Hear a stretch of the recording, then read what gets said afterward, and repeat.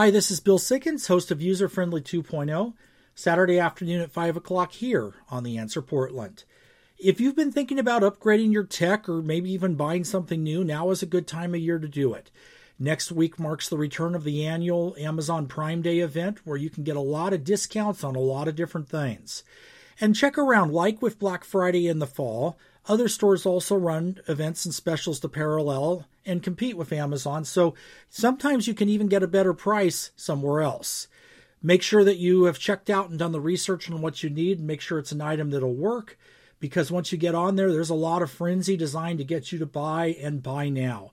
And one of the other things is since Amazon doesn't do price matching anymore, it's definitely a good idea to check everywhere else. Get in there, find out when the price is the lowest, and then make your purchase.